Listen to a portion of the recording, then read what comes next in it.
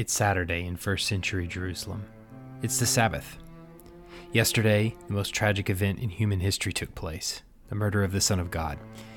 And yet, for most people, the world continued this day to move at a pace that it had the day before he died. The normal worship schedule of the Sabbath day continues, virtually unhindered. Everyone is in town for several more days to celebrate the Passover and the subsequent festivals that are taking place. But if the events of Sunday are any indication, the disciples are radio silent. On Sunday, we find the disciples in a room, the doors being locked where the disciples were for fear of the Jews. When they came to Jerusalem, they were convinced that this would be it.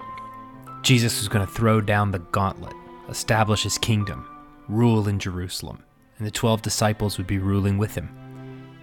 Instead, Saturday found them cowering in fear behind locked doors.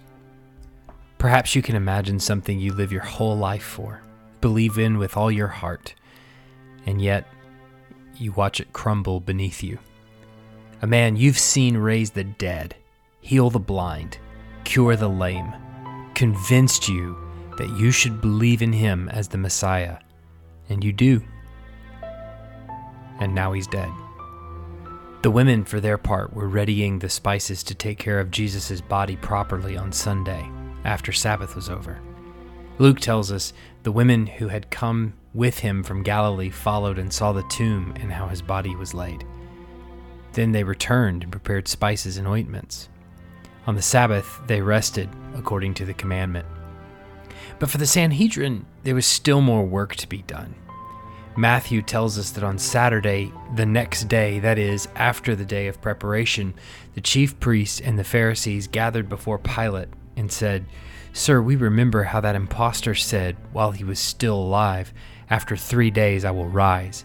Therefore, order the tomb to be made secure until the 3rd day, lest his disciples go and steal him away and tell the people he has risen from the dead, and the last fraud will be worse than the first." The Jewish leaders are worried that the disciples might try to perpetuate the stories they were spreading about Jesus prior to his crucifixion by stealing the body to make it line up with what Jesus had taught about his resurrection. So they asked Pilate to place Roman soldiers at the entrance to the tomb to forestall any disciple from robbing his grave and claiming it was a resurrection. But Pilate responds, "You have a guard of soldiers. Go make it as secure as you can." So they went and made the tomb secure by sealing the stone and setting a guard. Contrary to common interpretations of this passage, Pilate denies their request for Roman soldiers and instead tells them to use the temple precinct guards that secured the Temple Mount. The reason that this is most probable is because on Sunday, after Jesus rises from the dead, some of the guard went into the city and told the chief priests all that had taken place. And when they had assembled with the elders and taken counsel, they gave a sufficient sum of money to the soldiers and said, "Tell people his disciples came by night and stole him away while we were asleep. And if this comes to the governor's ears, we will satisfy him and keep you out of trouble." So they took the money and did as they were directed. And this story has been spread among the Jews to this day. For one, the guard reports to the chief priest rather than to Pilate. If these are Roman soldiers, that would be highly irregular, if not impossible.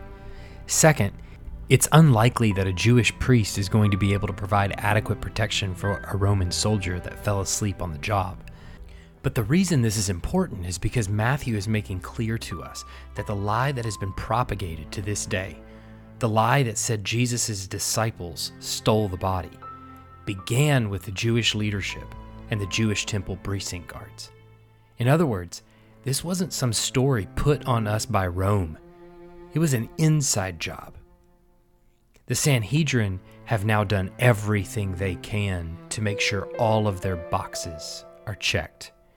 They're convinced they've secured the tomb and nothing is getting in or out. I want to thank you for listening to the events of Holy Week told day by day. I'm Michael Crosswhite, the pastor of Emmanuel Baptist Church in Tuscaloosa, Alabama. Tomorrow is Resurrection Sunday, and I would encourage you to find a church that will preach the truth of the Scriptures and the bodily resurrection of Jesus to you. If you're not a member of a church body, Find a church that believes the Bible and seeks to follow Jesus, and join it.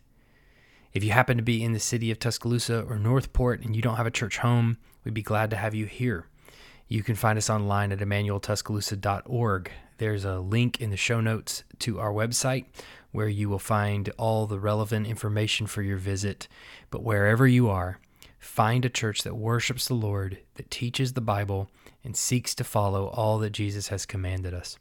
Thank you again for listening, and may the Lord bless you and keep you.